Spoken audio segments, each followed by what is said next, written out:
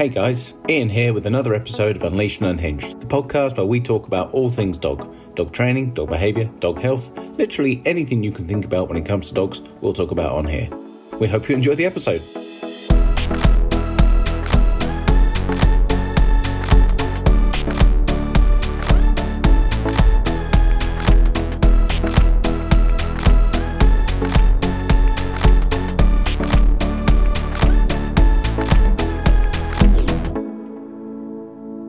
G'day everybody, welcome back. Thank you so much for tuning in again. Today we've got Mike Purcell from All Canines, all the way from the States. Welcome to the show, man.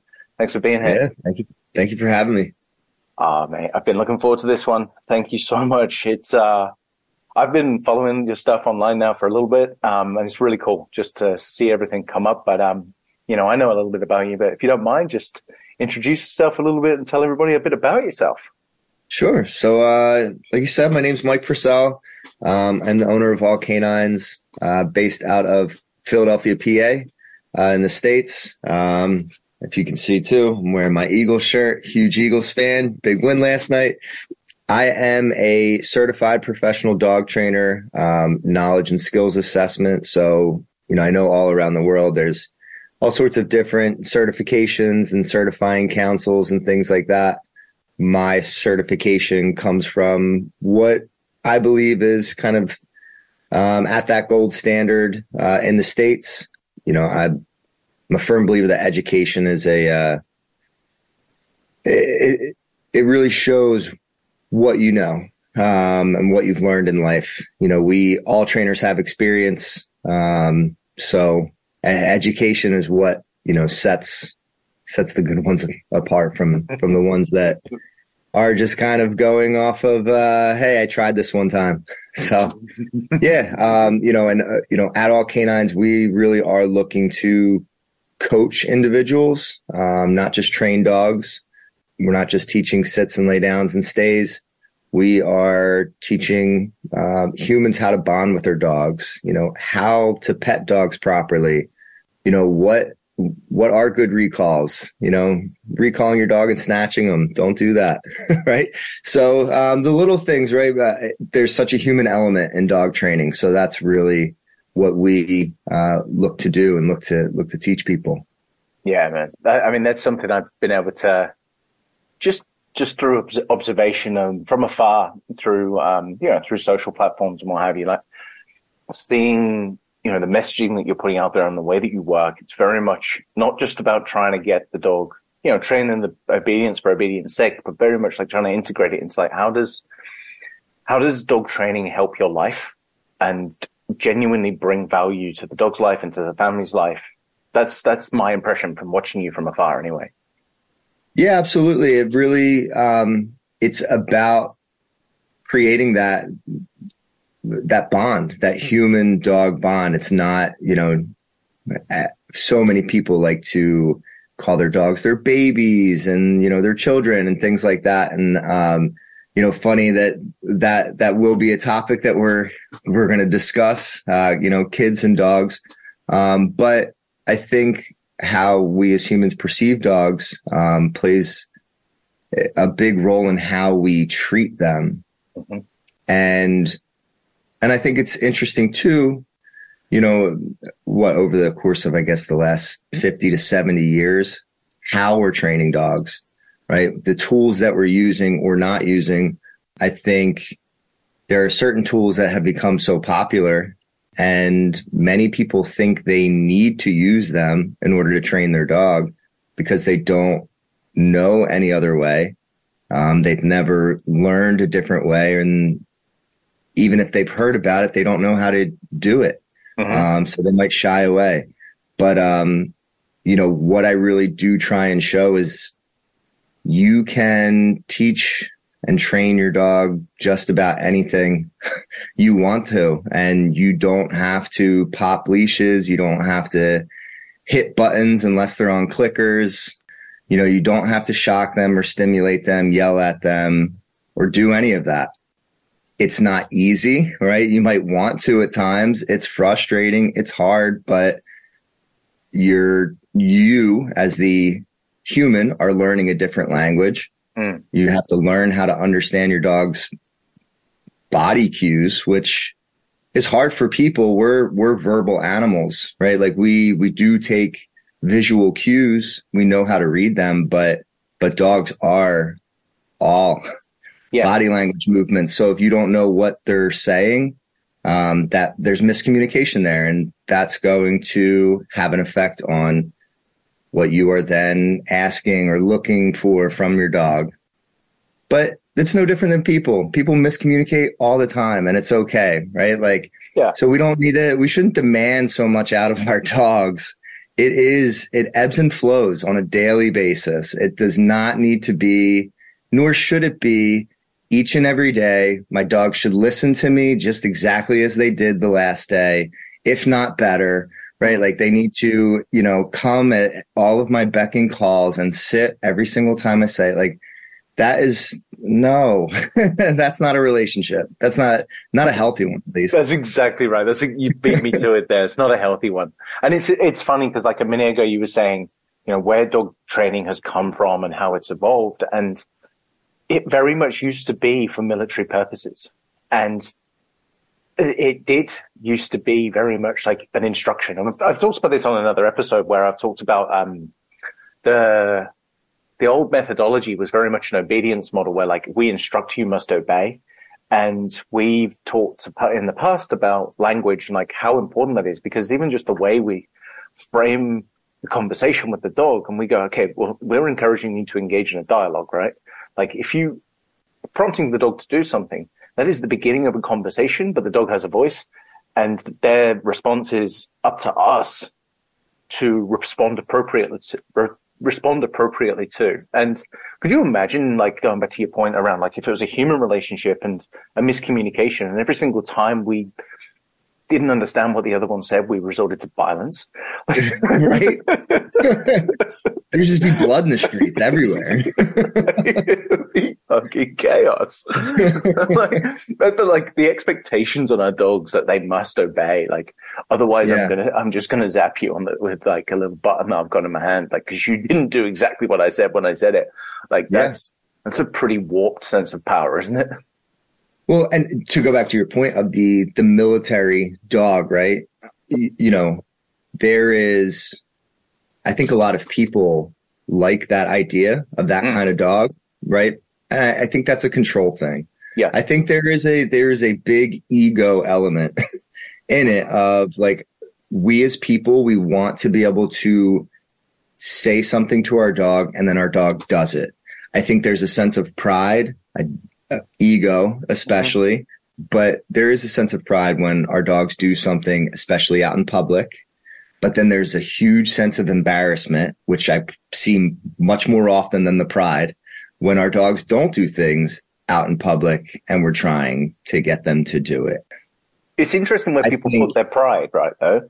Like, if you put your pride in that, because I used to. I've been there, I've done it, and I've been down that road. But, man, like, these days, I genuinely do not care. As in, like, of course I would love my dog to listen to me, but no matter what situation I'm in anymore, like if I ask my dog to do something and they don't, the thing that actually matters to me now is how do I respond in a way that is kind and fair to the member of my family? Yeah. Not what make down the road things of me. So I like to look at training, or describe training, in a way for, my clients to view it from what I call the Navy SEAL training, where, they will do the same thing over and over and over again, day in and day out for 2, 3, 4 weeks, just so that they can be able to do one thing for 4 hours and be done. Right. And like that training, quote unquote training, it should not be viewed like a workout, because training is really just communication, and you're doing that all day, every day. Now, there should be what I like to call formal training, where, you got your treat pouch, you got your clicker, you're going into it. This is what we're working on. This is where we're at in our training plan or progression. And this is where we're looking to get to. that's your time to practice and make mistakes and, do all that. And then the rest of the day, that's your informal training, but you're still training. Uh-huh. Like it's really what it is. And when you are training, it should always be in that mindset of like, I'm training for that one time when I really need this, right? Like you should be recalling 1,000 times, not because you need your dog to be successful every single one of those 1,000 times, but you should be doing it for that one time when there is a squirrel. Yeah. Yeah. And you need your dog to come back to you. Like that's what it should be for. What do we say? Like training for the situation, not in it. Yeah, exactly. And I think a lot of people can be reactive to situations, right? They look to start implementing the training when they're already stuck in the mud. Yeah. It's like you waited too long at that point. And especially if the dog is reactive or whatever it might be, you may have lost every opportunity to train and, for the dog to learn. Yeah. Makes it hard. And that's I mean, it's funny though, isn't it? Cause I'm not mad at anybody for it because that's us as a species in general. We react. And it's very hard. I was literally listening to a book today, and I can't remember what it's called because I just started it, but it's talking about this, and it's very hard for people to think upstream. Like, think ahead and plan for eventualities. Of course it's logical, and I don't think anybody could argue otherwise. But damn, it's not easy. Yeah, we're great at planning vacations and trips and things like that, but maybe not necessarily thinking ahead. To kind of go into it a little bit as far as thinking ahead and preparing. One thing that I have been doing a lot of, you may as well, is baby prepping. Yeah. And I was going to bring it around exactly the same way. I love this. Yeah. I mean, doing things months ahead of time, right? Just bringing in different pieces of furniture, different equipments, even if it's for a short period of time. We don't have a huge house, so we have a storage unit not too far from the house. So we've been kind of like bringing some things in, taking them out. But yeah, preparing for a new human in the home. Yeah, it's a huge one. And funny, it's one that I have a lot of people reach out to me about. And then those same people you don't hear from. And I think baby prepping is one of those things where it's like you can't do enough of it. Just getting your dogs comfortable with things in the house, noises, sound desensitization is huge. We're kind of fortunate. Our neighbors, they have two little ones. Their youngest just turned a year old. So for the last year, their youngest has been crying, and we've been able to hear him through the walls. So we've been getting plenty of sound desensitization, which has been great. Nice.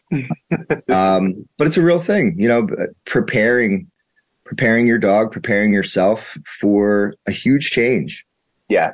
And like for anybody listening in, for clarity, like at the time of listening to this, both Mike and I will have had children. That's so true. Yeah, we do not have those children yet.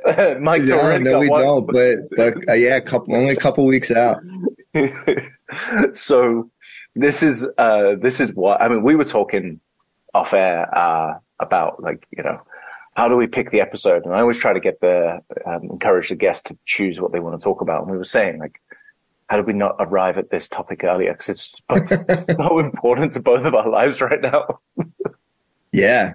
It's, just with cribs and clothes and here's a funny one. So our Bella, she's a 90-pound, boxer Mastiff mix. Mm-hmm. She has been known to eat socks. And what do little babies have little feet. So like that's something. Their full clothing is about the size of an adult sock. So. Yeah, right. Yeah. So that is something that I have been keeping a big eye on, right? Like as clothes are out and Bella's around, here's my biggest thing, not being reactive to Bella sniffing a sock, right? Like that's not preparing for your dog for new things, new items to be placed around the house. We don't need to make a big deal out of it. We don't want her to eat them, right? So if Bella started, maybe putting her mouth on it, I would say something. But even then, what I find in a situation like that, whether we're talking baby socks or chicken bones, so many owners and handlers, and I love calling owners handlers because they are. Like if you own a dog and are walking a dog on a leash, you are handling a dog. If you're communicating, you're handling a dog. Like doesn't matter. You are a handler. But so many are reactive to the leave it, right? Like, oh, the dog sees this, leave it, right? Pulling the dog away. And even if you don't have a prong collar on that dog, and even if you are positive reinforcement, mindset, you're physically pulling your dog away, even if they're on a harness. And I can almost guarantee if they're a big dog, even their paws might even be coming off the ground, because if it's a chicken bone, you definitely don't want them to have it. And which I understand, right? Safety first. Yeah. But this is something that is happening to things that are not chicken bones. So, but rather than being reactive, call them over to you. Come here, right? Like just come here, or the name. So my favorite thing when I start working with somebody is the name game is what I call it. And I say, I don't care how well you think your dog knows your name. I'm interested in how they respond when you say it. If they're looking at you when you say their name, now you can start a conversation, right? Now you have engagement and focus. And that's where it all begins. It's like, don't be reactive and stop telling your dog what you don't want them to do. And instead go to what you want them to do. You're going to save yourself a lot of trouble. Oh, mate, you just raised you've opened a can of worms there, like in all the best ways, all the best ways possible. Like, first of all, like any name, your name, my name, any bloody name is not a direction. It is just an attention grabber. If you say it, your dog's name, all you're trying to do in that moment is put yourself in a position to have their attention so that then you can give them a cue. Like how many times do we hear the people like, Alan? I would love to name the dog Alan, by the way. Like that's not your recall, right? Like, and right. But then you like your point there around like explain to the dog what you'd like them to do, because let's just break down what you just talked through there. That scenario of when somebody says leave it and they rinse that dog away, don't care what the dog's wearing, they pull that dog away. When they've said leave it. What we've essentially taught them is leave it is a cue for we're now going to get into a physical race for that item. Yep. And I will explain to pretty much anybody that will listen, don't get into a race with the dog. They're fucking faster than you. It's just not a very intelligent thing to do. Nope. And if you create a race for something that is on the floor, you will lose 99 times out of 100 against your dog. But also, the word leave it, I think people get the word leave it like all mixed up, right? They concentrate on the dog not picking up the thing, which is not a behavior, right? If I said leave it, what I want really is my dog to come away, and usually to a specific area that maybe I've targeted with my hand or something like that. I want the dog to understand that when I've said the words leave it, it means do this specific behavior. And it means walk to me and put your nose on my hand or take a treat from my hand or something. Because training the dog to leave it with the intention of them not picking up the food is like trying to train a sit, but concentrating them on not standing. Yeah. It's like you don't train that way any other behavior. but the word leave it seems to have people warped in their understanding of it. Yeah.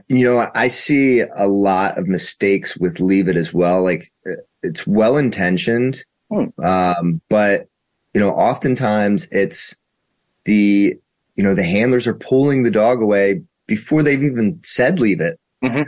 Now certainly this depends on what the item is, right? Like if we're talking chicken bones, no, but okay. Yeah. Well, premise it with like, if it's a safety concern, do what you need to do.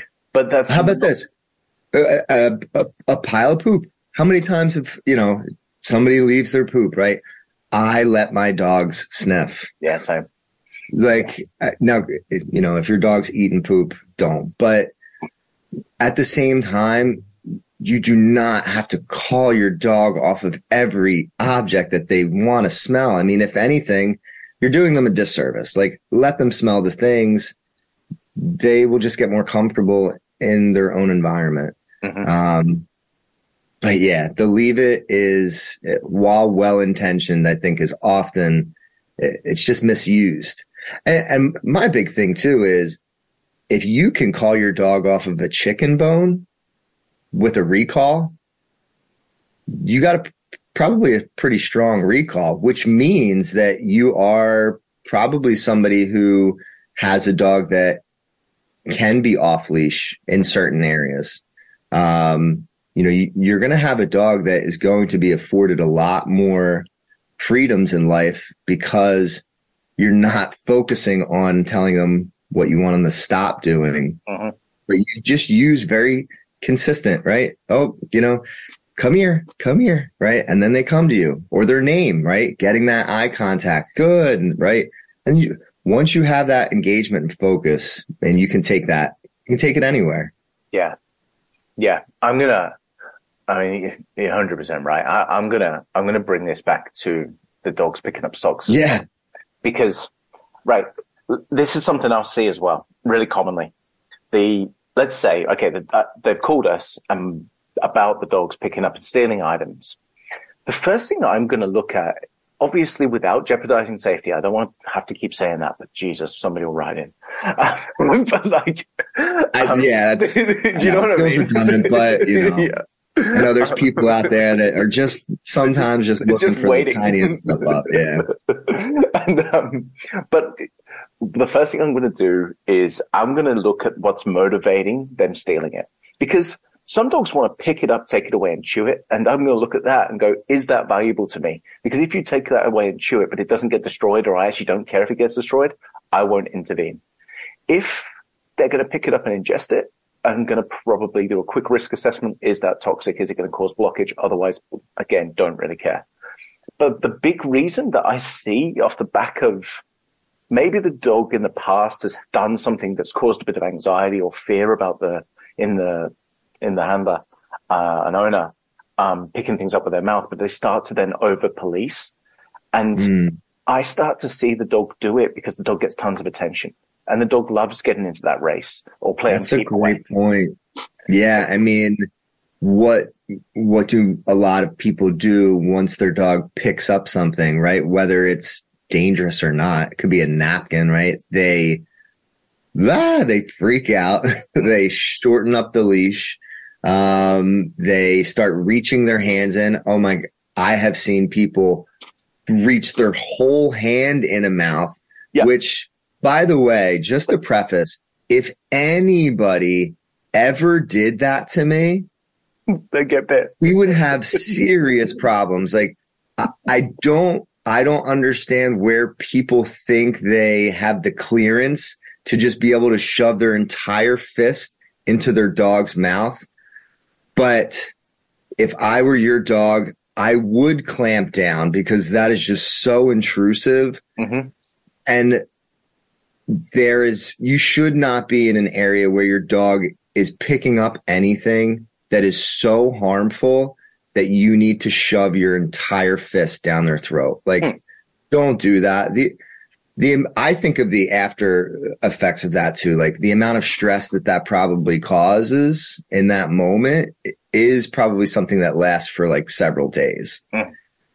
and like that is something that can, with trigger stacking, that's something that can linger around long enough that it can create, other issues. And even then, why are you teach a drop, right? Like teach your dog to just drop something. Like, why are we, because these things are not difficult to teach. I think I think something like a leave it is so reactionary that it's only outside of maybe the beginning stages of the person having food over or their hand over food, right? And saying leave it.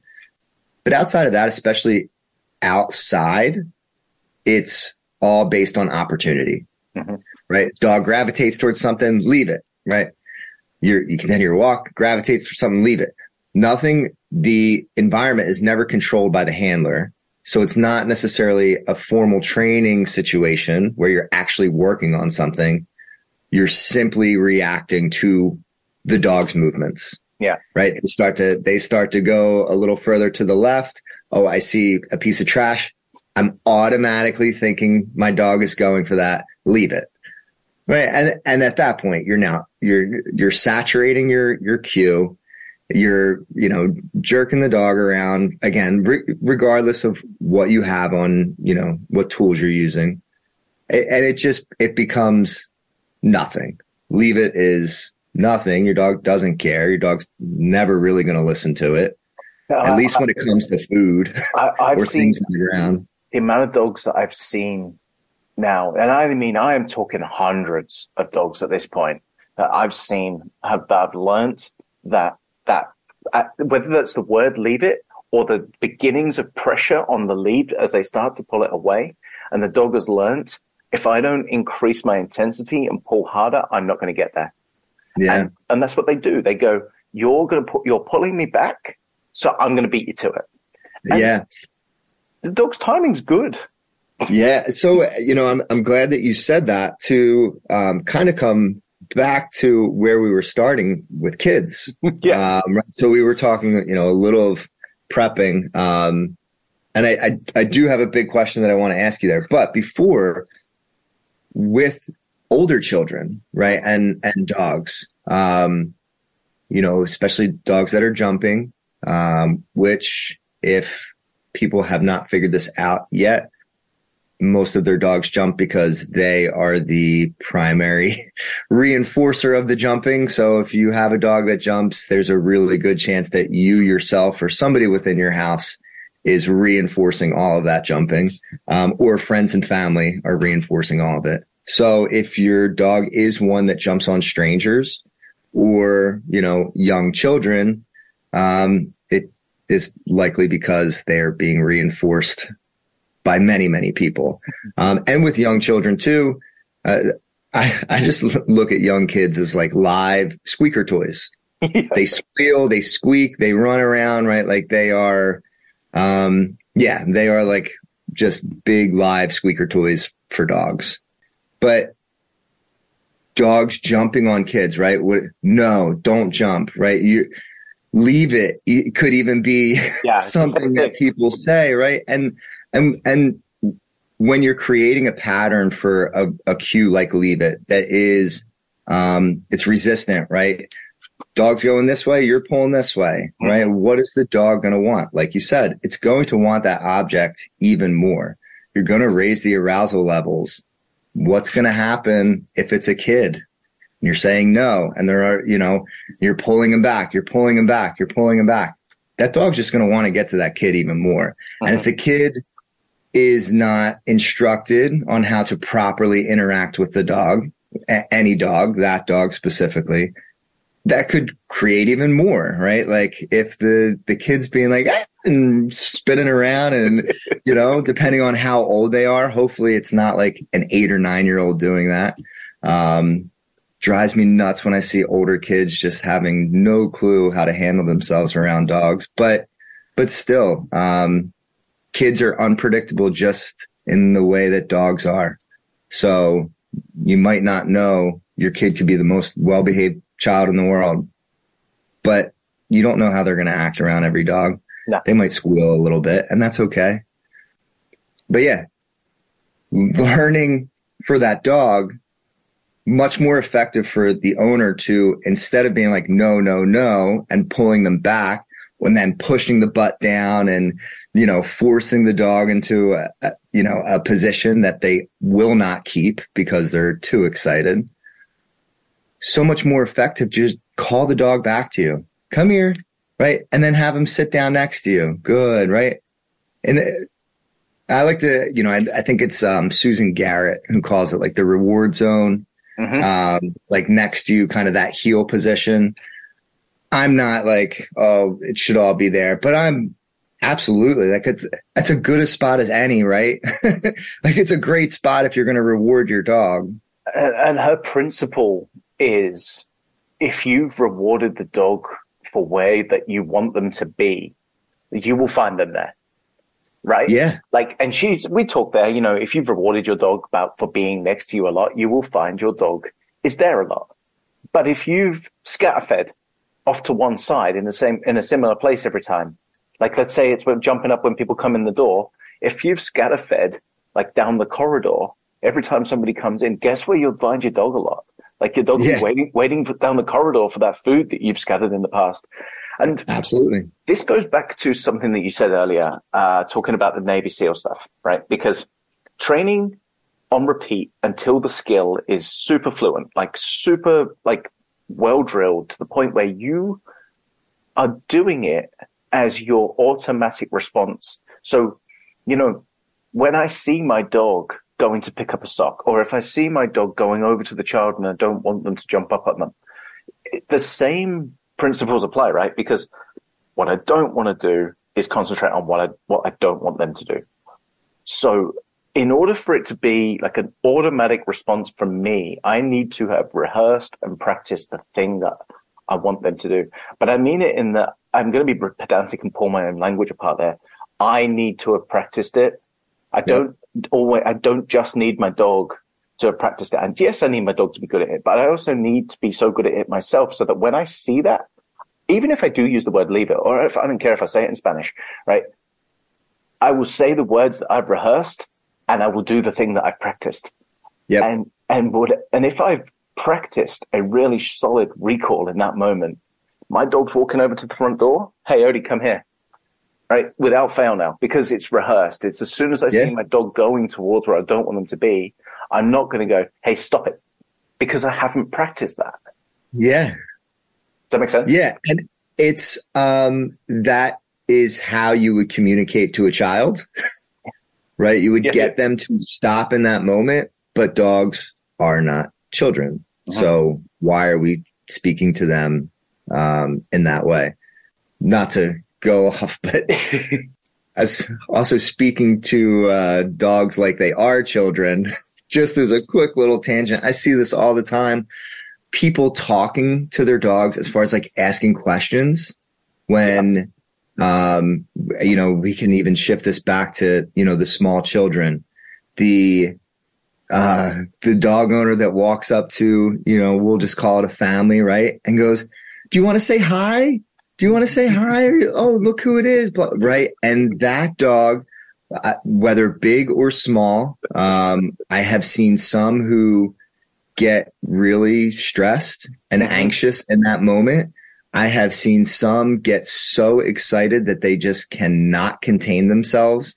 Also, what I think drives me nuts about it most is that the handler is speaking to the dog as if they are going to respond with a yes or no answer of like, yes, I do want to interact with these people, or no, I don't. We need to pick our eyes up and speak to the people in front of us. Right. And I think that's really an important message, because it also goes along with the lines of do not be afraid to tell somebody, no, you cannot interact with my dog. Right. If you are not comfortable in that situation, if you are not a comfortable handler, if those kinds of situations stress you out, like work on that. That's where your training journey begins, is working on how you handle those situations, because that will carry down the leash. If you're stressed out, and if your dog's never met children before, and you have an opportunity, but you're really stressed out. And the only new thing in that environment to your dog is that young child. And your dog is feeling that stress, smelling it from you. And they're recognizing this new object. Your dog is likely to think, this is what I should be stressed about. Yeah.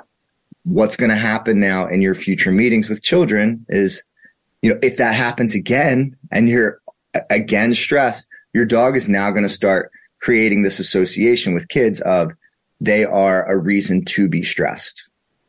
Yeah. And it can all be created by you as the owner. Yeah. Right? It's one of these situations because we're always encouraging people to advocate for their dogs, right? And advocating for their dogs in this context, we're talking about protecting your dog's personal space, right? So a family's come over and gone, and Australian culture is fucking cooked for this. They actively invade dogs' personal space like no other nation. It is insane. Yeah.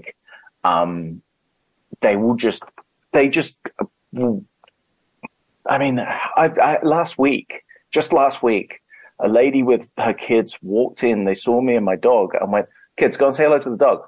Like, that's not smart, right? You don't know my dog. We're just minding our own business. Now, if my dog fortunately is fine with kids, but they don't know that. And let's say he wasn't and he growls and he snaps. That's now my dog's problem because you were a moron. Yeah. But it's a funny one because I'm comfortable to advocate for my dog's space by saying, and I did, no, I'm really sorry. One of the kids started crying. I'm really sorry. I don't actually feel bad for that because that's not my problem. You set your child up to fail, man. Yeah. But I'm comfortable enough as in my personality and I know my dog and whatever, for whatever reasons, I'm comfortable enough to go, no, don't do that. But that is also really difficult for a lot of people to be able to step forward and go, no, that's social conflict in itself. So it is so much is based on just self-confidence. Yeah.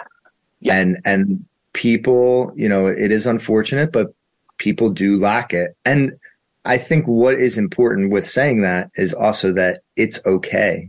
It's okay if you're lacking confidence. It's okay if, you've never had a dog before and you don't know what you're doing. Mm. It's okay if the dog that you currently have is not like your last dog who was 1 in a million, who you could take everywhere, who you're really struggling with, right? It's okay if you're lacking confidence for whatever reason. I think the important thing is know where and when to find help. Yeah. Right. And that's where I think resources like us, trainers like us, because I would never look at somebody who is lacking self-confidence and say, okay, well, we just need to get your dog to learn how to sit, lay down, stay, and your life will be great. Yeah. No, I'm going to look at them and say okay, your dog is capable of doing a whole lot. What are the limitations here? Right. Why are you lacking confidence walking outside? Well, let's start walking inside. Yeah. The amount of times that I say well, let's take your dog for a walk inside. And the amount of people that are like, wow, I never thought of that. It's it's just a walk. You're putting your dog on a leash and a harness just the same way you would if you were walking out the door. You're just walking around the house and you don't have to worry about anything. Let's build your self-confidence from the ground level up so that when we do step outside, you have those couple tools, right? You feel strong about your recall. When you say your dog's name, they whip their head around and look at you, right?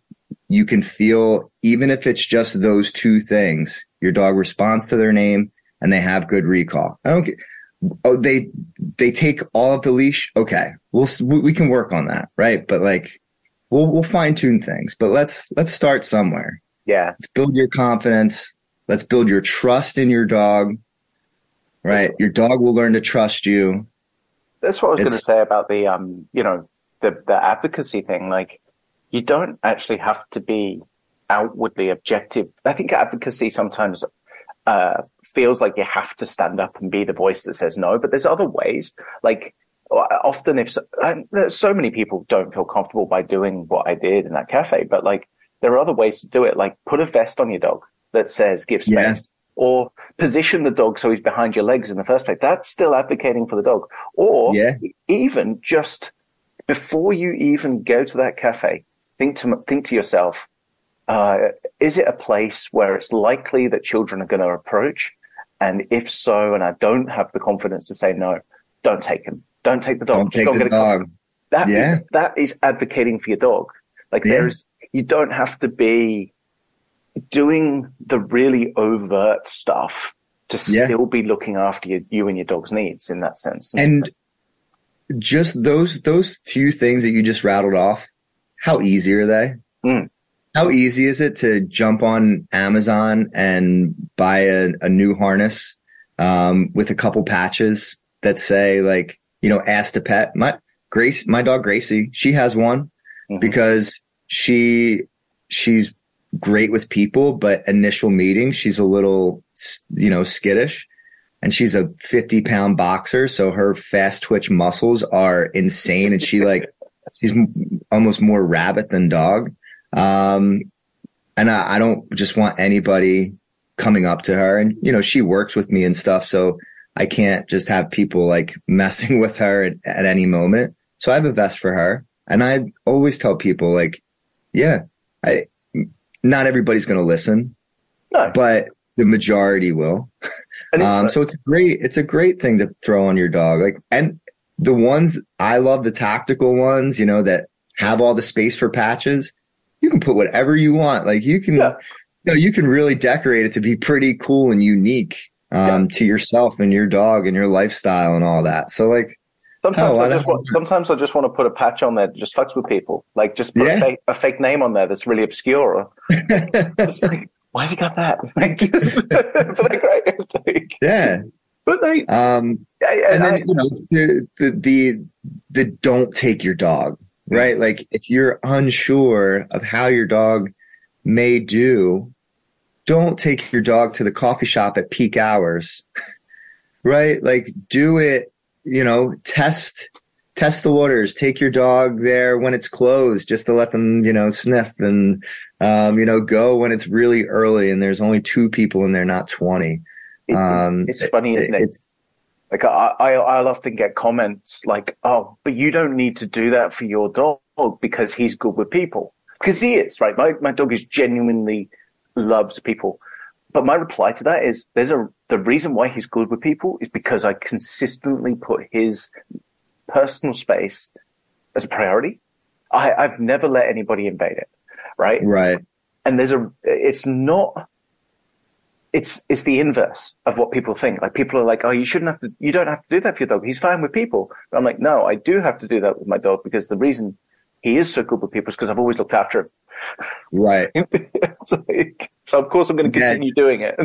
Yeah. just because he's great now, I'm not going to go ruin it.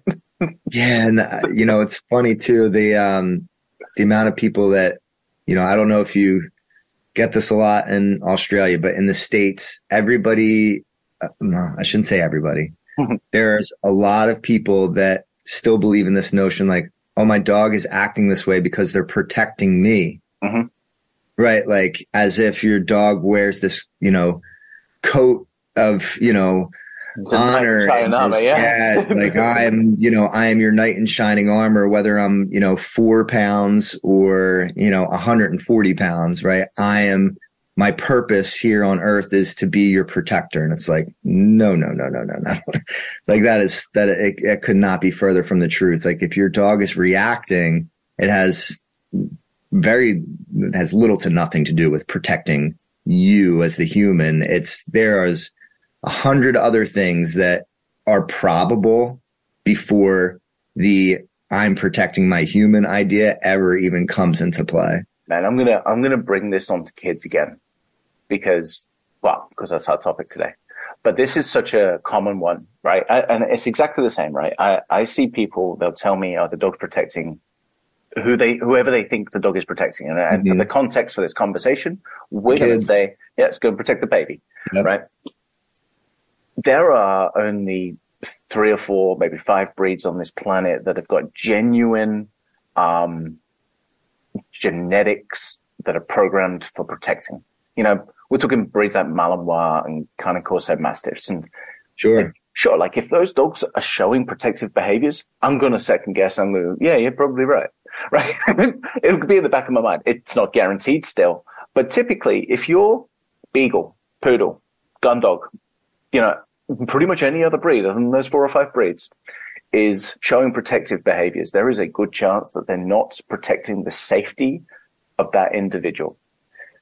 They are probably, and this is the common one, right, that I see, is it's all about the dog's perception of control. So when babies, for example, new thing comes into their world, and this new thing can cause a lot of unpredictability and stress, right? A lot of change in the dog's life has come as a consequence of this newborn. And so the dogs will monitor it. They'll sit by it. They'll watch it. They'll be constantly sat next to it. And for me, I see that and go, damn, that dog cannot drop their guard. There's constantly information seeking and constantly trying to get feedback from this new thing in their life. And it's actually displaying a lot of concern about this new thing. But to the untrained eye, it can go, look at how much the dog loves the baby. Yeah. And when somebody comes to pick that baby up and move it, whether it's you as the parent or the mother-in-law or the friend that comes over, and that dog then gets protective of it, what it's not doing is protecting the safety of the baby. It's trying to maintain a calm, stable, and predictable environment. Now, if somebody moves that baby, the dog has lost control of the environment, so it's going to protect the control, but it's not trying to protect the safety of the baby. So the understanding of what drives the behavior in that context, and obviously there's potentially other reasons, but this is a common one I see, so I'm isolating it, and I'm aware, again, anybody that wants to write in, I'm aware there's other options, but we're talking about this one. Right. But this is something that I see get mislabeled and misunderstood really clearly. Now, I don't know. I've never spoke to you about this before, so I'd love your take. Yeah, I mean, I think that makes great sense. When you bring a baby into a home, like you said, there is such a disruption in the day to day. And it's got to be even more so for a dog than for us as parents, right? Like I understand that any day now my life could change, right? Me waking up tomorrow could look totally different than what it looked like waking up today. Now, my 2 dogs, I'm a firm believer that they understand, right? There's some olfactory animals, like I can tell. I've been able to tell from the beginning, just seeing their behaviors and knowing them and understanding them the way that I do. I can tell when their behaviors change slightly, and then when my fiance's, and like I see that all happening. But what I think people need to understand is that for dogs, it's such a disruptor. Sleep, right? It makes their sleep patterns just go haywire. They're up all the time, and sleep deprivation is very real in dogs, just the same as it is for us. Man, I worked with so many COVID puppies that was actually the biggest factor in their lives for behavioral issues, was a lack of sleep, because their owners were up until 2 a.m. at night and, up at 7 a.m. in the morning on their laptops at home all day. Like, it was a mess. So, I mean, sleep is huge. It's the number one stress reducer, right? So if your dogs are getting less sleep because they're awake all the time, and like you said, they're on alert, there's this new, very interesting, smelly thing that, we as parents are attached to, and right, our attention is now on this thing that makes noises. It's not a puppy, right? Like, so there's a whole lot that dogs need to learn when you bring a new baby into the house, if they've never experienced a baby before. Like, they're learning what it is in the moment.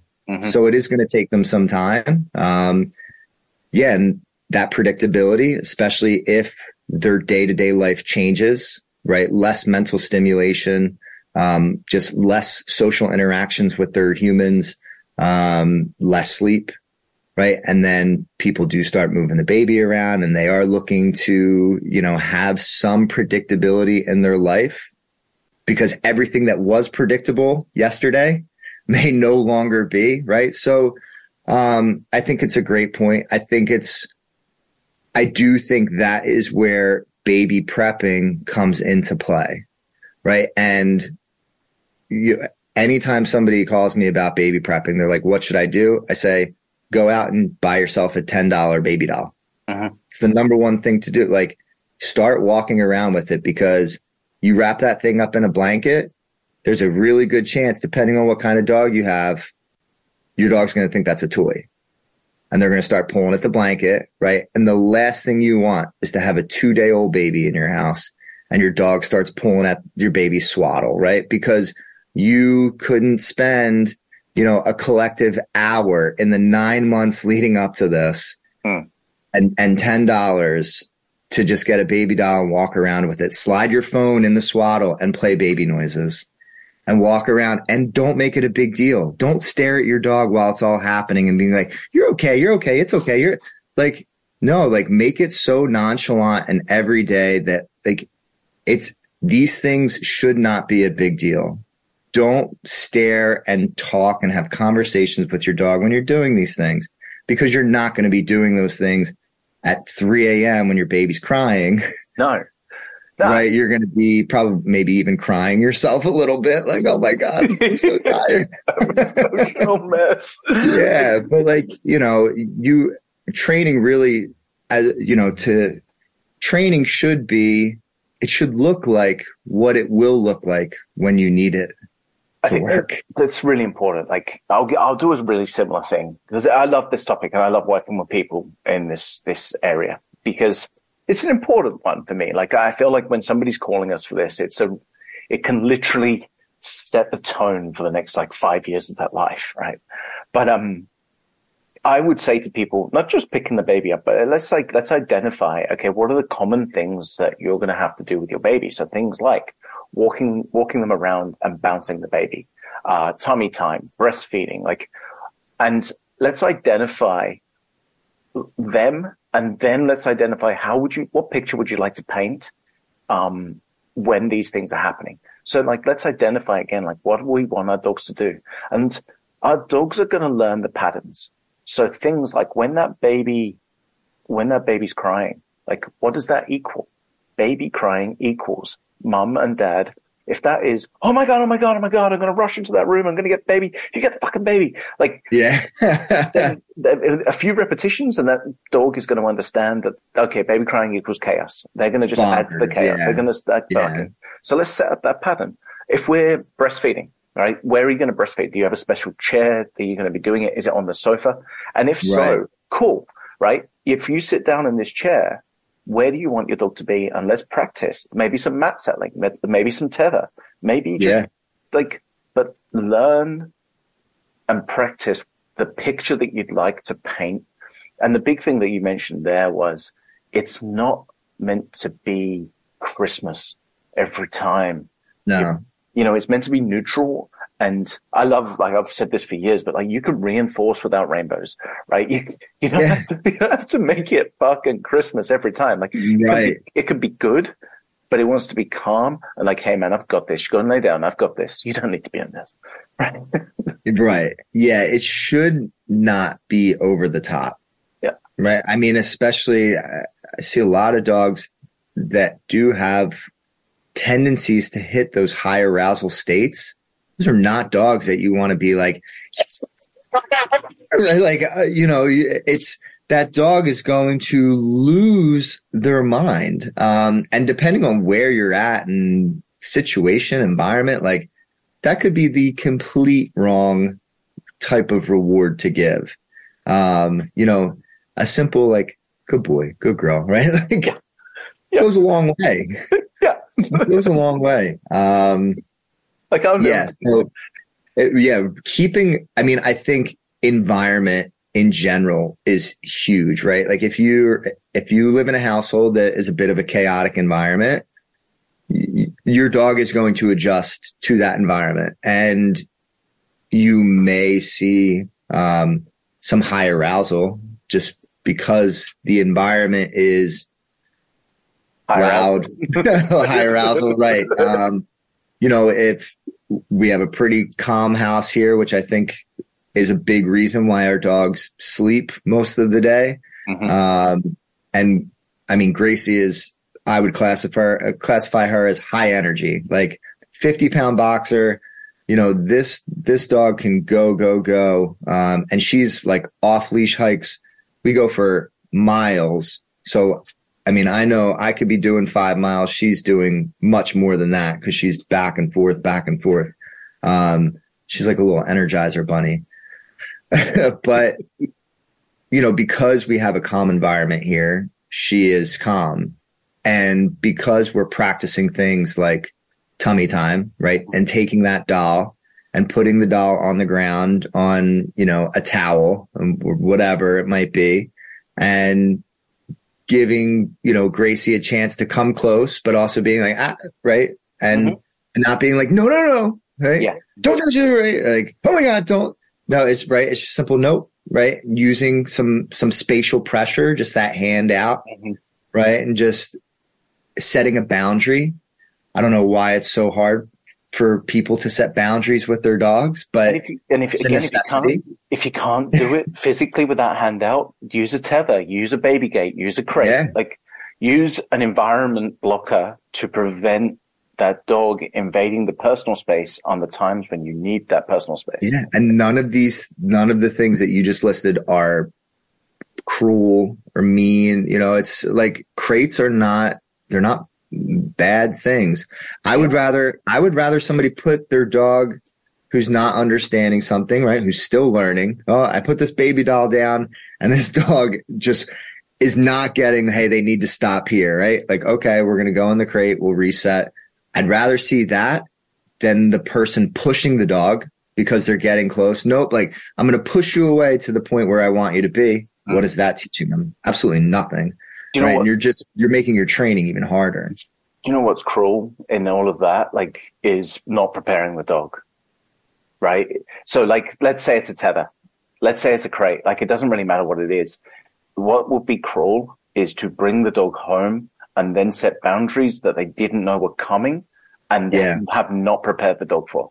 Guess what? That's such a great point, because not only is that cruel to the dog, but then the people, the owners, are going to be sleep deprived. They're going to be expecting that the dog is going to understand the boundaries that they want. And I'm sorry, but like, if you're fucking sleep deprived, you don't even know what boundaries you want.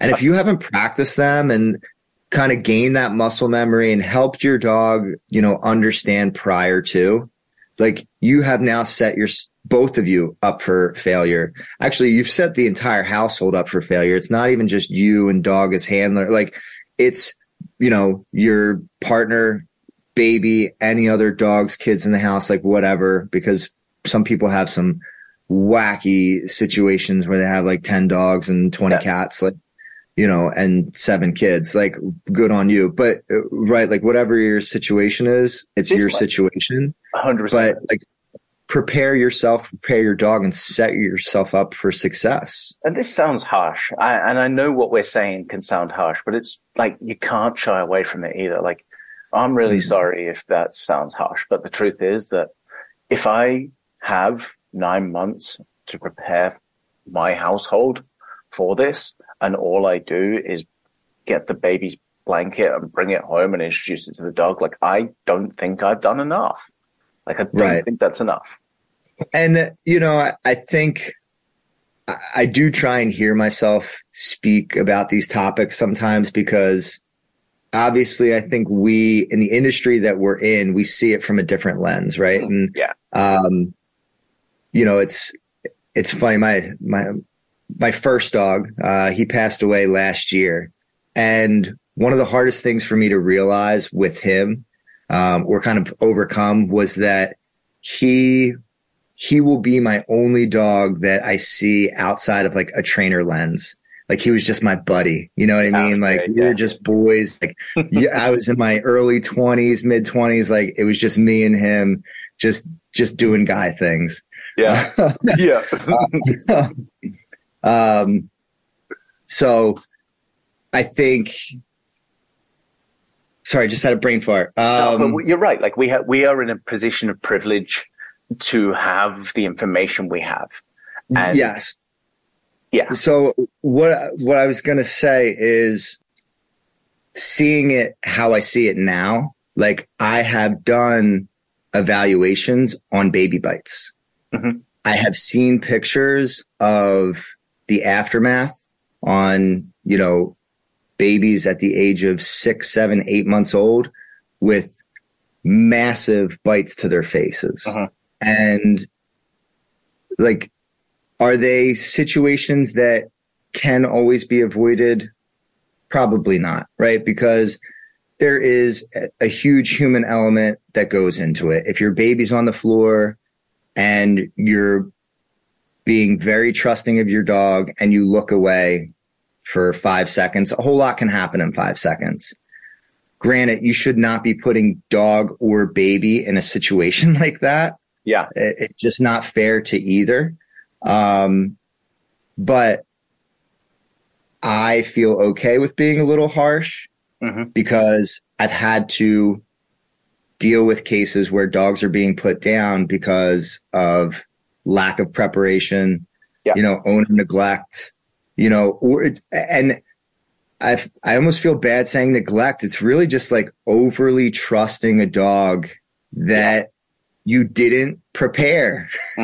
It's over trust with a dog that is underprepared. And it's unfair to the dog to be put in situations, especially if you don't understand canine body language and you don't understand what your dog's saying. If you're going around saying like, oh, my dog feels this way without really knowing, like if you were to stop and think like, do I actually know what my dog is thinking? And why can I say that I know they're thinking this way?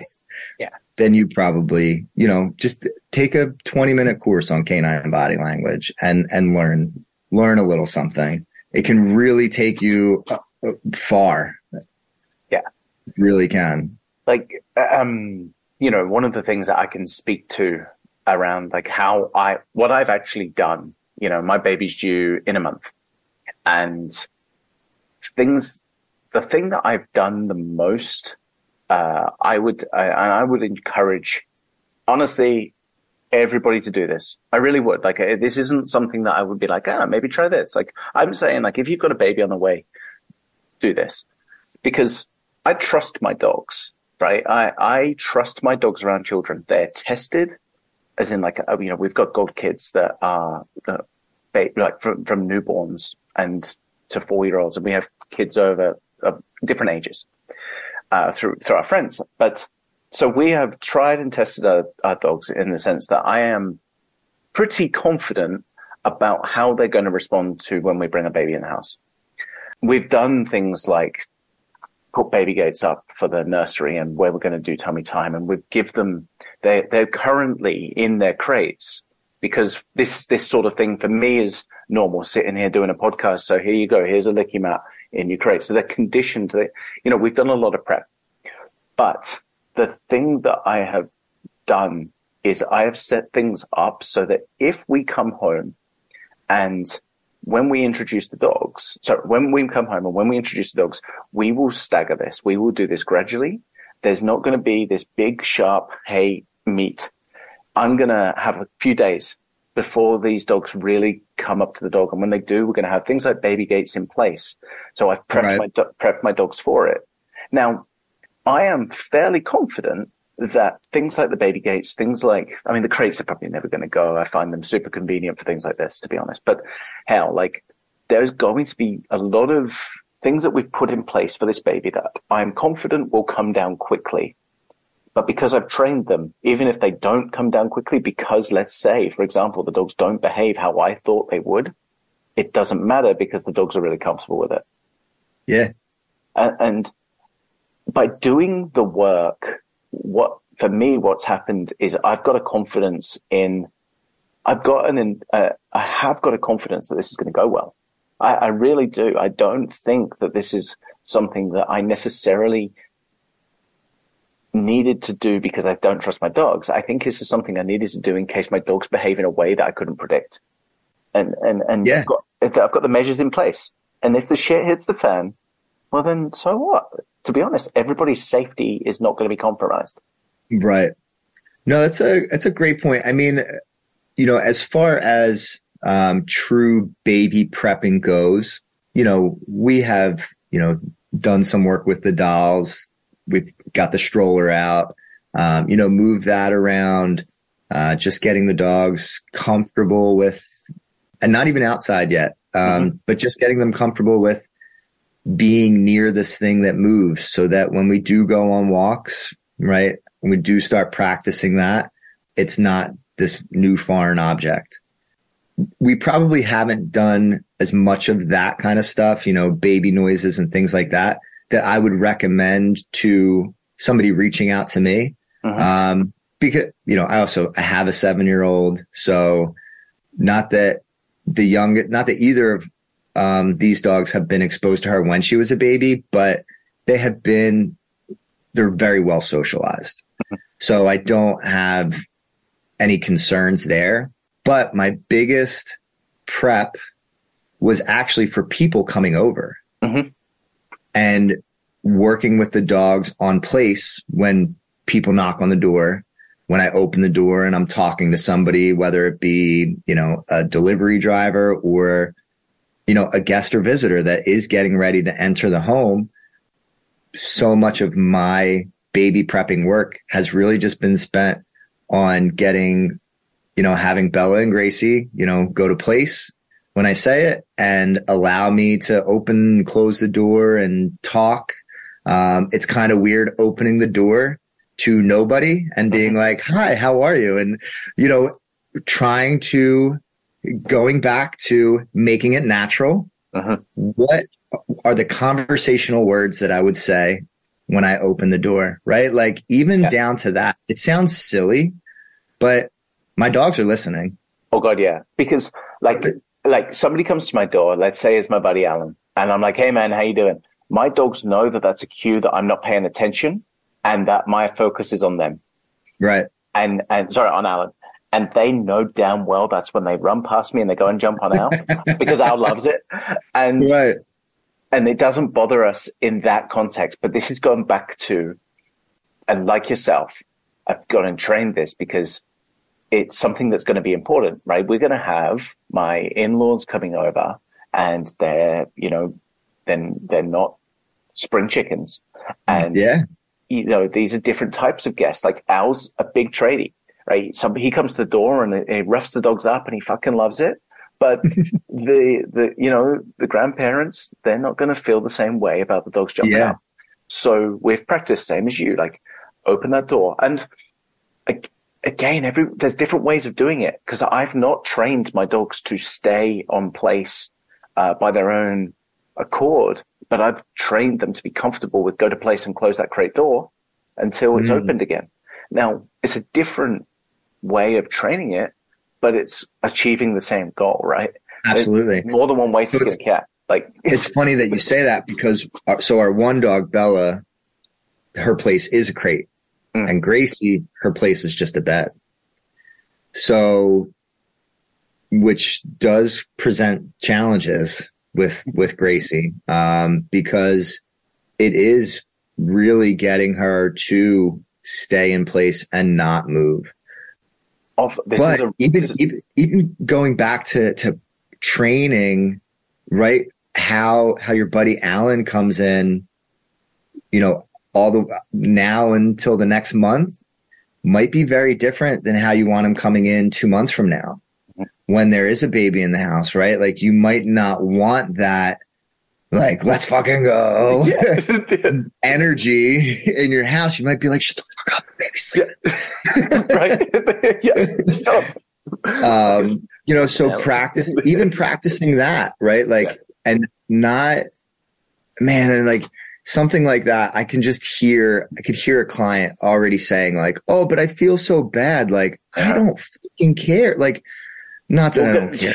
You'll feel worse. Bad, right? Like you feel bad because you're guiding your dog and teaching them to choose a different behavior that you want to see from them. Like, and you're making it rewarding. Teaching them something. Yeah. Like I don't understand that mentality. Like it's your job to teach them. And I hate,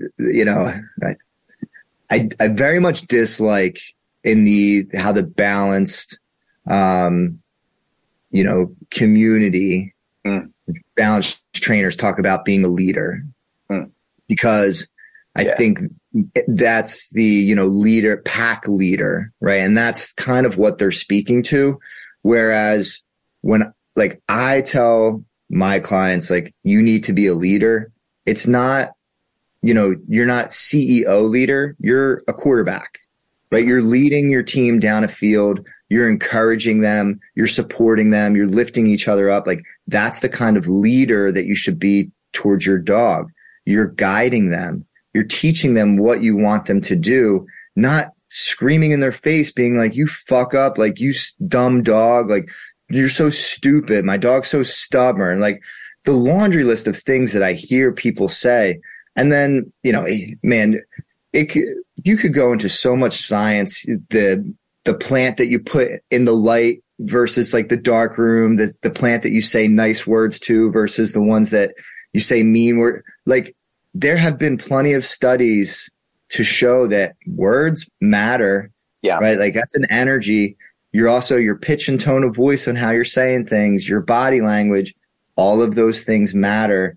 And if you're being negative towards your dog, if you're talking down, it doesn't matter the words you're saying, they're coming out a certain way, and that's going to affect your dog. Like there just needs to be, but you do need to show that leadership mentality. That leadership though, that you speak of there, like, there are times when, like, in having a child come into your life, you are going to have to make changes. And in order for those changes to not impact your dog in a negative way, you're going to have to show leadership and go, hey man, this is going to happen. And this is how I'd like you to do it. Now, everything's going to be okay, but just let's practice this. Let's get you good at it.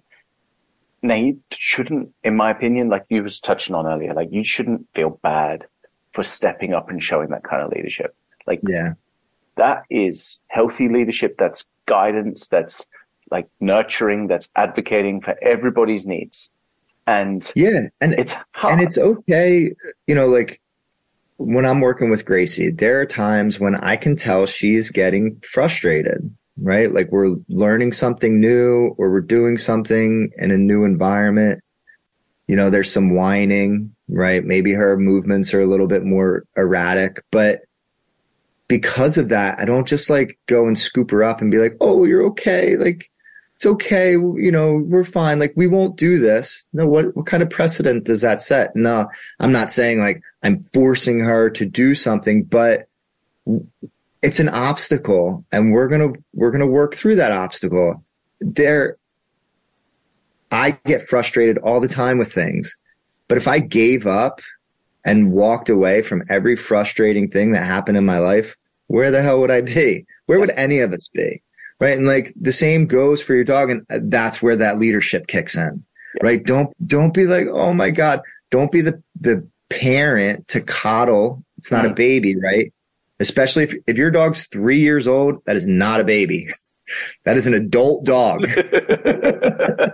An adult dog. If it's 8 weeks old, right? Okay. Go ahead and, scoop that dog up and try another day, but stop coddling your adult dog. That is a mature animal. And I know where you're coming from with this, but I'm confident in what you're saying here, but but what I'm going to do is just for anybody listening in is just try to put this into a bit of a framework. Cause I know you, man, and I know where you're coming from, but like at no point are we saying like, don't support your dog if they're stressed, right?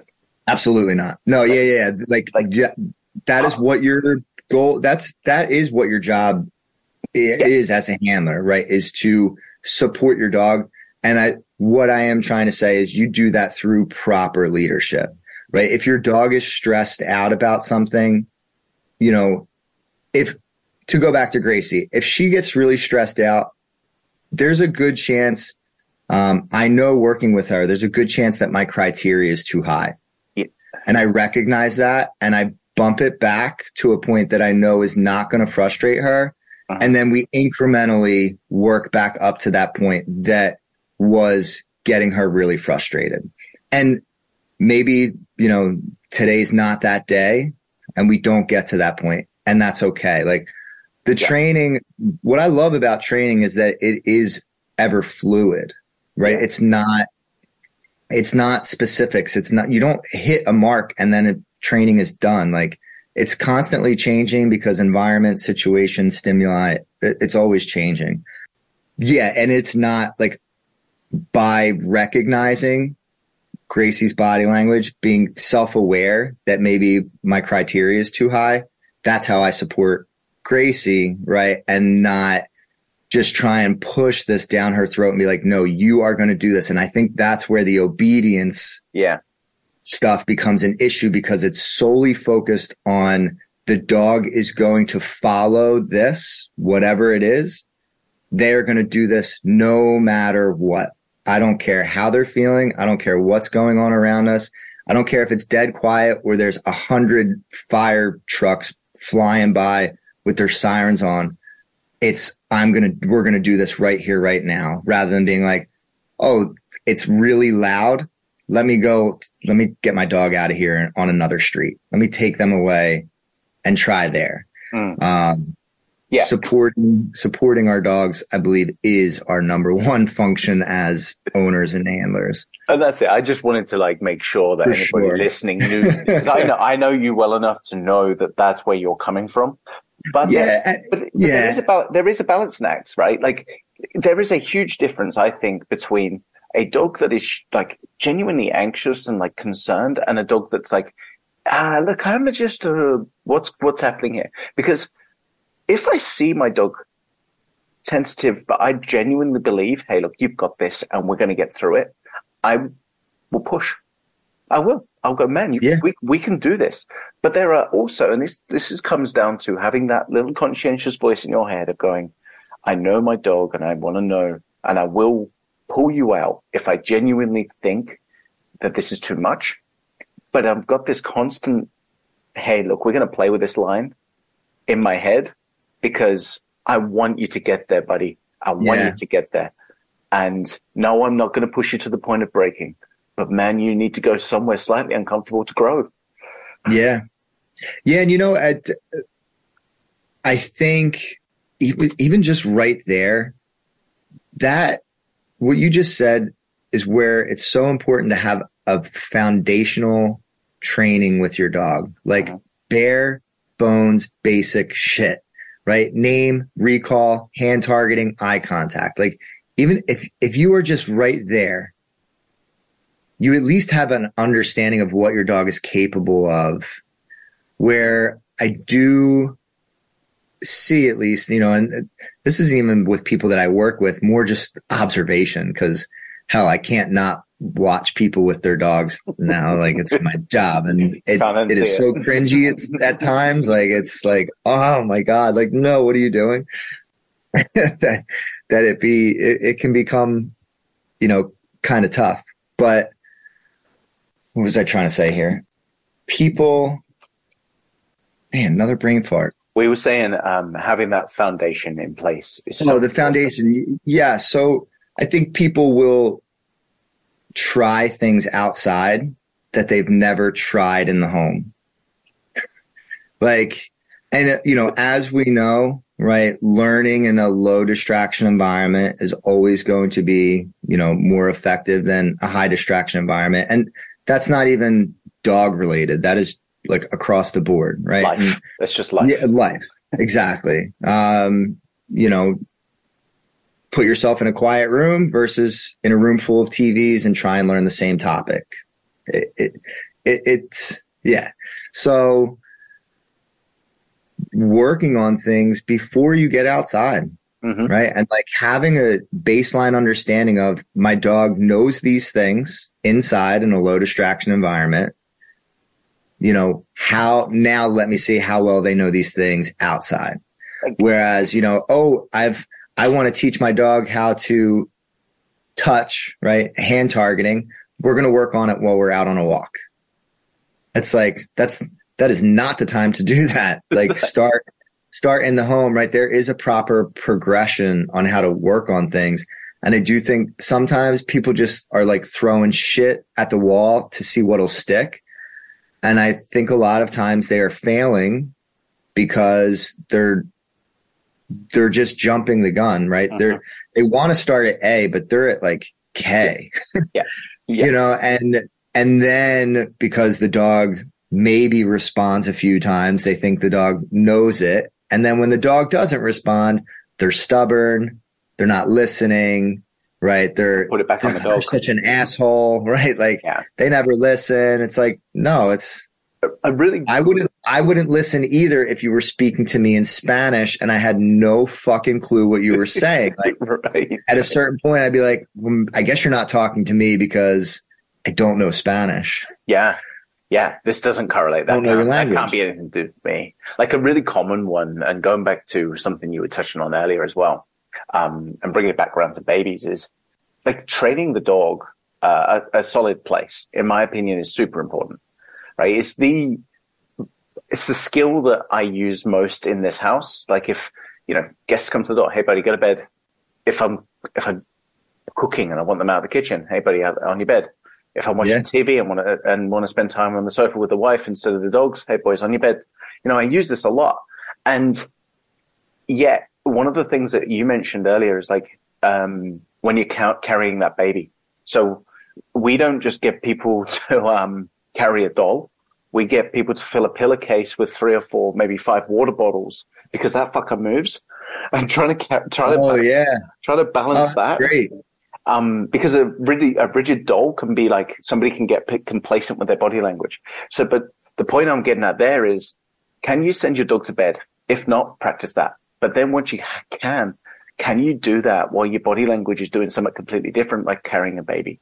Because your dog is maybe not listening to your words, but is probably listening to all the context cues that you're giving with your body language. And all of a sudden, because you're not giving them, because your hands are full, your dog's looking at you like, you went back to Spanish, man. Yeah. No, that's a great point. Something that I love to mark and reward when I am outside with Gracie is when I am looking straight ahead, but she's looking up at me. Right now, I'm obviously looking out of the corner of my eye. She just decided to make her presence. I'm looking at her out of the corner of my eye, but I don't want her to learn to just, make eye contact or focus with me when I'm staring down at her, because I might not always be staring down at her. Yeah. Actually, chances are most of the time I'm probably not.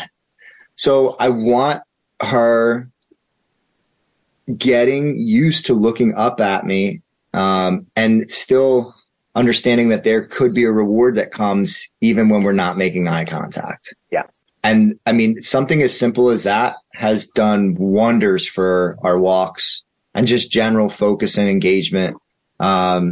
She's 3, so she's, right at mature adult, but she's very young, mature adult. And like I said, all those fast twitch muscles and just the energy. I mean, she flies when she's off leash.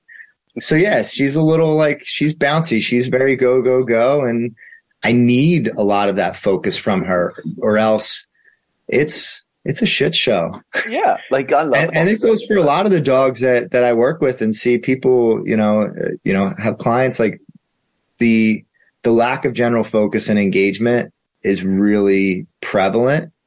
And I am a firm believer that I think people, man, they would solve a whole lot of their own problems if they made focus and engagement their focus with their dog, rather than, man, the amount of people that I've never met before that are like, oh, you're a dog trainer? My dog knows sit and lay down and paw. I'm like, okay. Like, That's pretty high on the list of things I didn't care about. Like a lot of, it's funny because oftentimes the next thing that's said is, my dog jumps a lot. Like, how do I stop that? And I'm like, well, you stop doing paw. Like you're promoting your dog's paws to be off the ground. So stop that. That's the first thing.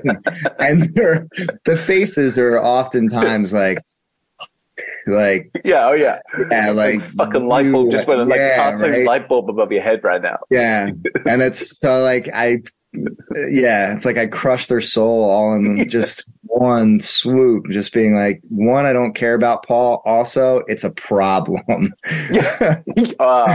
Like I was muzzle training a dog this morning, and I was just pissed off because. Like this was for a rescue, and the staff there are amazing, but they know better, and that's why I was pissed off because they trained this dog to to paw, and that's all this dog was doing. When I'm like, man, guys, you knew damn well that this dog needed more than this, and now this fucking paws in the muzzle, and I'm like, and he's kicking the treats everywhere. I'm like, guys, come on. You know. I didn't think we would get here, but is Paul quite possibly like the worst thing you could teach a dog? I mean, even coming back to kids, right? Like, talk about setting a dog up for success. The last thing you want a dog doing is pawing at children.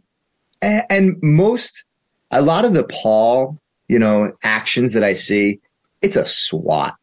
Yeah. And, and we know, like, I don't know about Australia, but here in the States, I mean, grooming is, I don't know if it's just at a massive demand. I don't know if there's a lack of groomers or what, but, so I see a lot of dogs' nails who are very long, much longer than they probably should be. And if that dog is swatting at any person, or child, he's running around like Edward Scissorhands. Like, I have seen some where first session I've walked in, I'm like, first thing that needs to get done is your dog's nails need to get groomed. Like they're reactive. Yeah. They're basically walking on, pins because their gait is like, it's totally jacked up. Yeah. Yeah. There are some where I've just been like, holy cow. I mean, look, don't get me wrong. Like every now and then, a paw trained, like a paw lift hold, super useful behavior. Absolutely. But shake?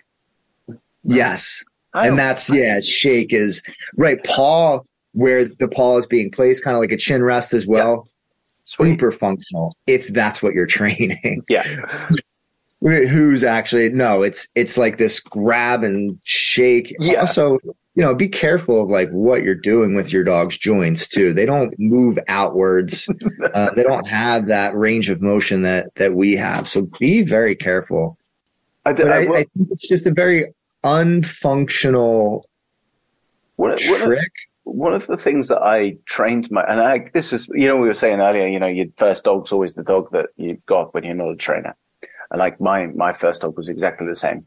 And obviously this was not deliberate because I wasn't thinking about what was functional, what was useful back then.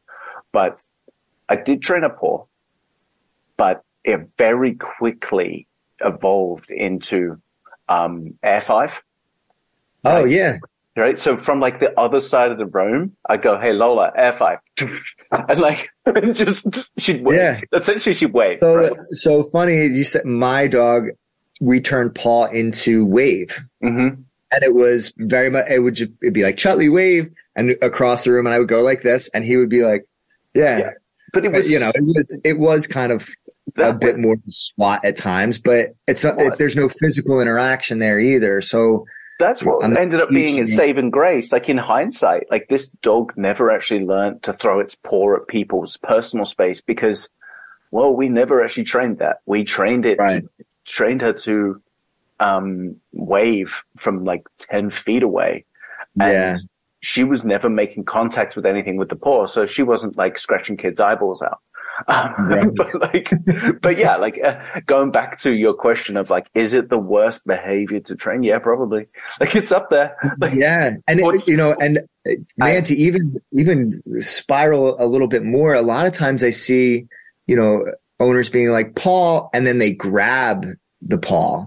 Yeah. Right. And like they're grabbing it and pulling it up. And like, if you have not worked on body handling with your dog, right, like now you could be creating an issue for your dog anytime their paws are being touched, for your vets, for your groomers, for yourself, right? For anybody else that might be, touching your dog's paws, and maybe not right then and there, and maybe not today, but a year from now, if this is prolonged and continues going, your dog is more and more, uncomfortable with it.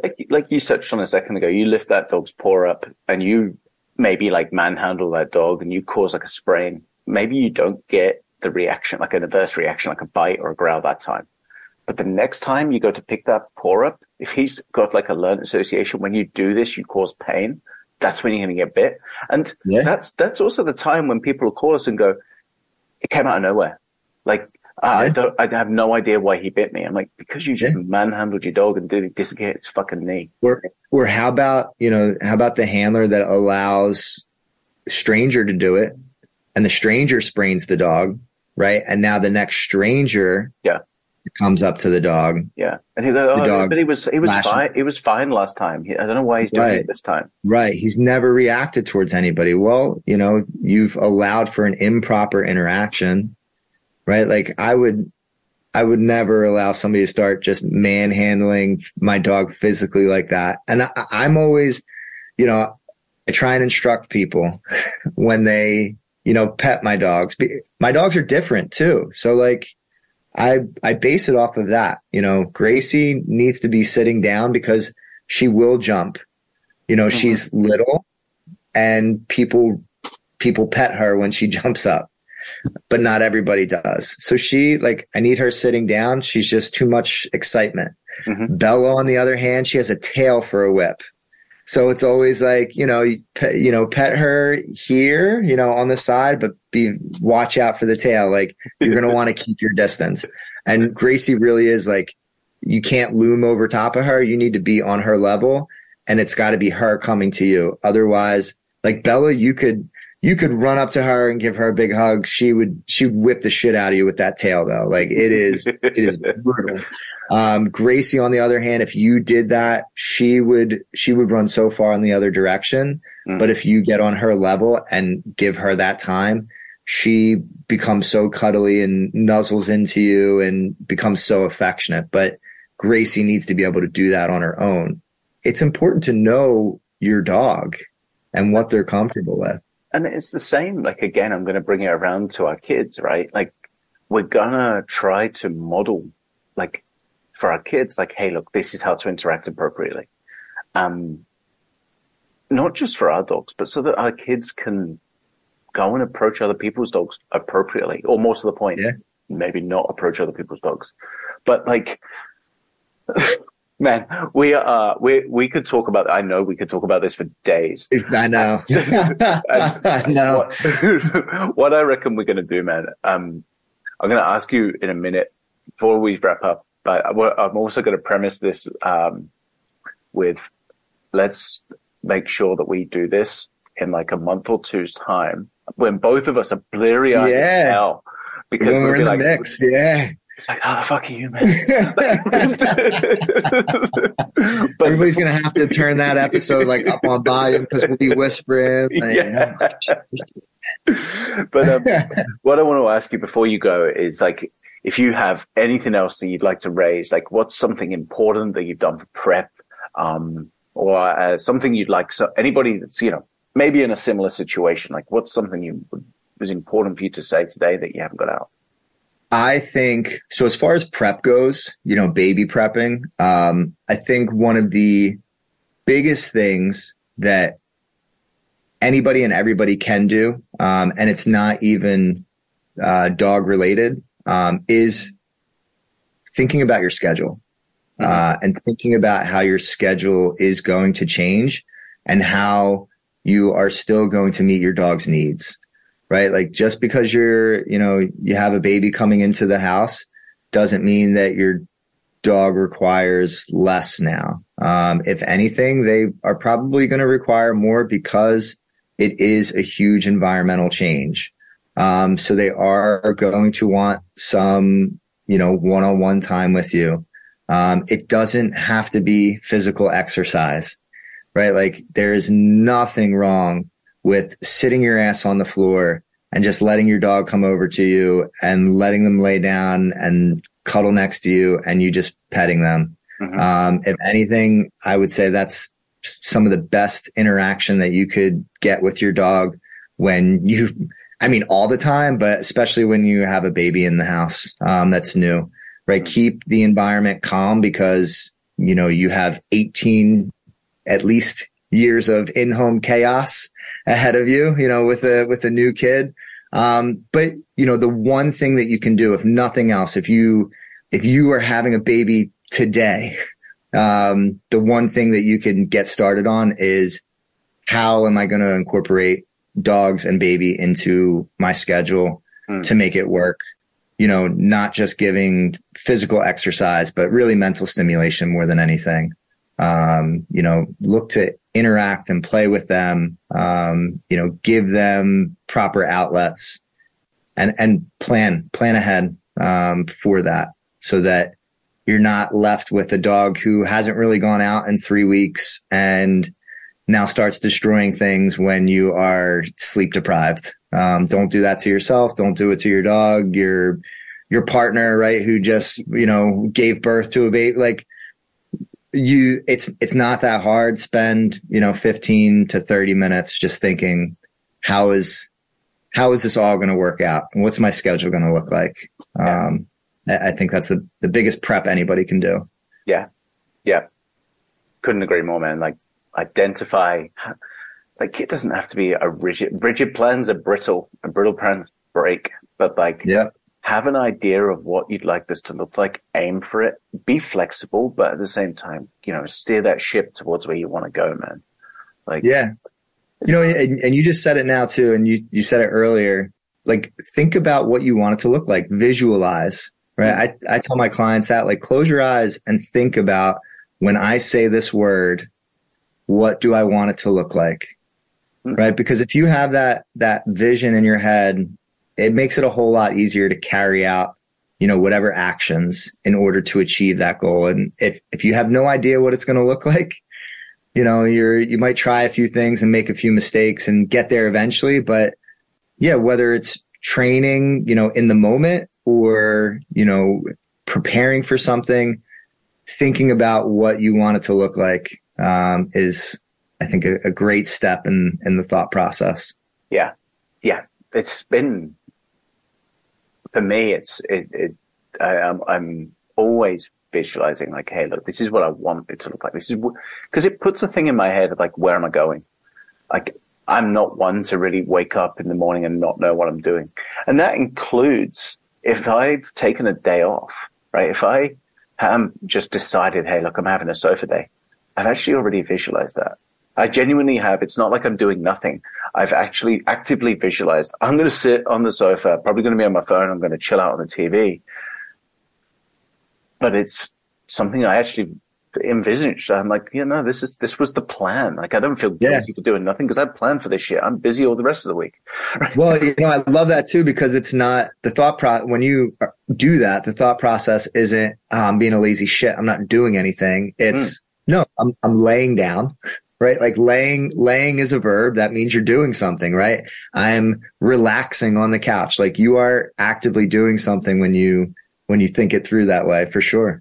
Yeah. I mean, thought process, whether it's in life or in training with our dogs, communicating with our dogs, how we think through things and how we think about things and perceive things. Like, I mean, it is massive. It's massive. It's where it all begins. It's us, right? Like dogs really are a reflection of owners in so many ways, but the human dog bond starts with the human.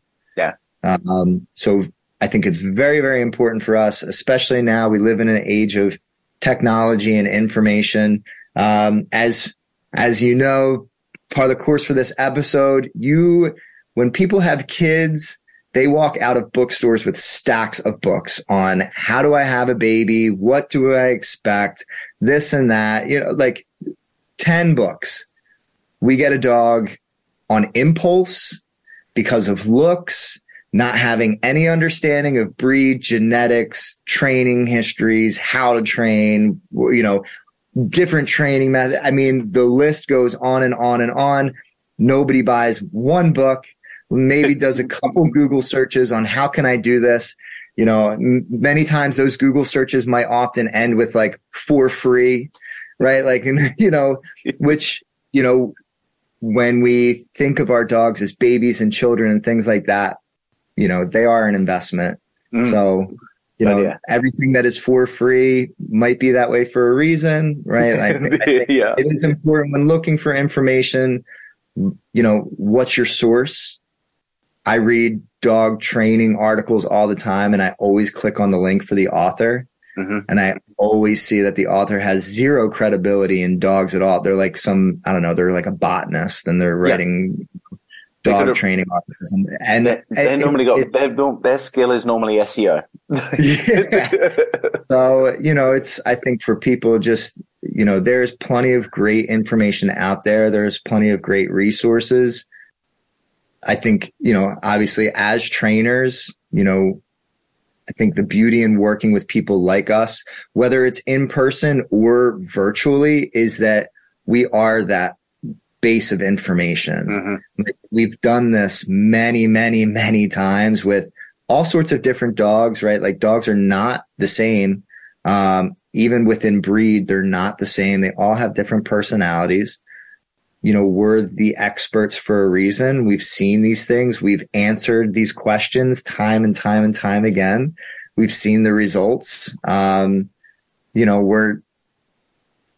think we're both dog enthusiasts, but we're also educators. And we're educated. Like, we have spent the time, the money, the energy and effort to enroll in classes, to learn more, to read scientific studies, to do all the things that are really hard and boring and, sometimes make you want to scream, but are super useful. And it's how we're able to help people and give them the right tools and the knowledge.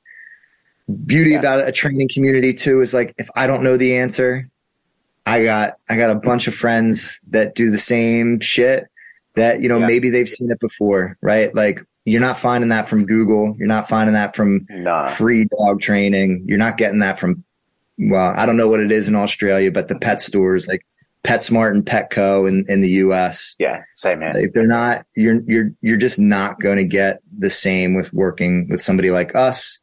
Even the balance trainer, you're not going to get the same, because we're going to look at you as the owner and your tendencies, right? We are going to place an emphasis on your role, not just getting the dog to perform certain behaviors. Yeah. It's a life balance. It's not just obedience. Your dog will obey. I'm a doggy dictator.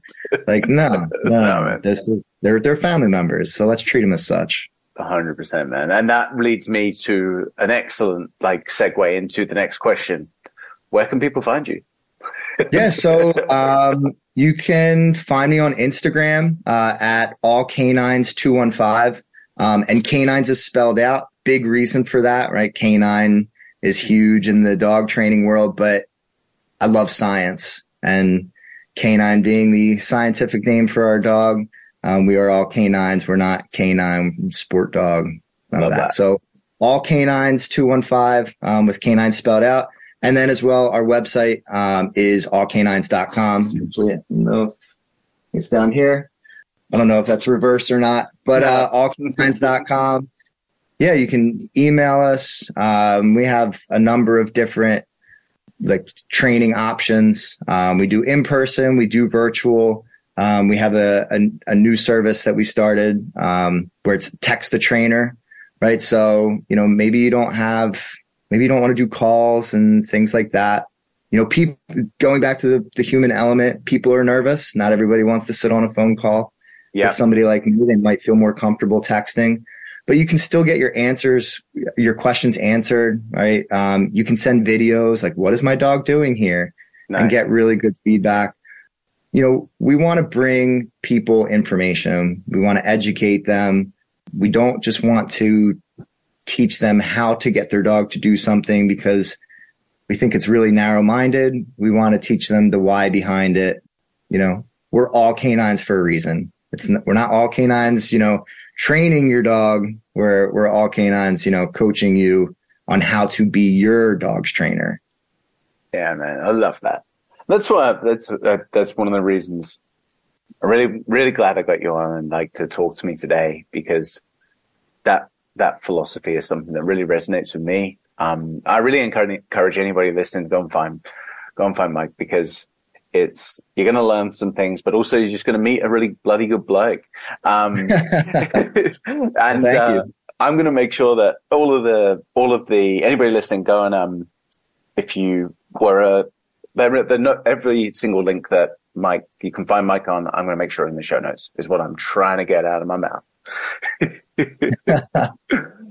this has been great. I really appreciate you having me on and just kind of let me talk. And it's been a lot of fun. A few fumble fuck my words a few times, a couple brain farts, but man, when I get rolling on this stuff, sometimes I'm spinning in 100 different directions. But it's so much fun to talk about this in a non-work capacity. Yeah. Because it's it's stressful, I think, sometimes when I'm working, because people are looking at me for answers. They want me to solve their problems, and it's a big task to take. But the topic of dogs is just so interesting. I mean, we live with these animals. We feed them, we pick their shit up, we lick their faces, they lick ours, right? We do all sorts of weird shit with our dogs. But they're such beautiful and wonderful creatures. They give us so much joy, so much life. I mean, how many people out there walk around saying my dog saved me? Mm-hmm.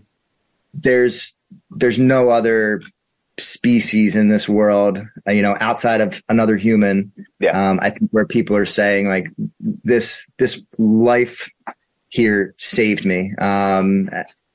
So I just think they're incredibly special creatures. And I think there's a real shift in whether it's starting, there's a real shift in how I think people will be approaching, how they communicate and train their dogs. I think it's coming. I think it's still in the beginning phases. But I think that military mindset is something that is going to start to go to the wayside, just as we become more emotionally intelligent as a society. Yeah, I couldn't agree more, man. Could not agree more. That's just awesome. Mate, thank you so much for joining me today. Thank you. It's a real privilege to have you on. I feel very fortunate. Thanks, man. Yeah, thank you. Thanks so much for listening. That's it for this week, guys. If you ever want to ask questions, give feedback, or just provide some suggestions regarding the podcast, find me on Ian Shivers Dog Advocate on Instagram. I'll be happy to help. If you're feeling really generous, leave us a review on whatever platform it is that you're listening to this podcast on. And if you want to nerd out more with us, then find our sponsors, because they're the ones that make all of this possible. See you next week. This episode is sponsored by Canine Caregivers. I've had so many people reach out to me over the years, not knowing where to turn to online for reliable and consistent advice on how to raise a healthy and happy dog. The information out there is hard to navigate, it's hard to know who to trust and who not to trust, and frankly, some of it is just downright dangerous. That's why we created Canine Caregivers, a place where you can come and get educational resources and access a supportive community founded on the care approach for people just like you, whether you've just brought a dog into your life or you've got a dog that is experiencing some unwanted behaviors. The content is updated regularly, and we constantly keep in touch with our members to make sure that we are bringing relevant and up-to-date content that truly matters to you. There's different tiers of membership for different needs, so you can be sure that you don't have to break the bank to access the information that can literally make all the difference to the quality of life between you and your dog. Head to caninecaregivers.com.au to learn more.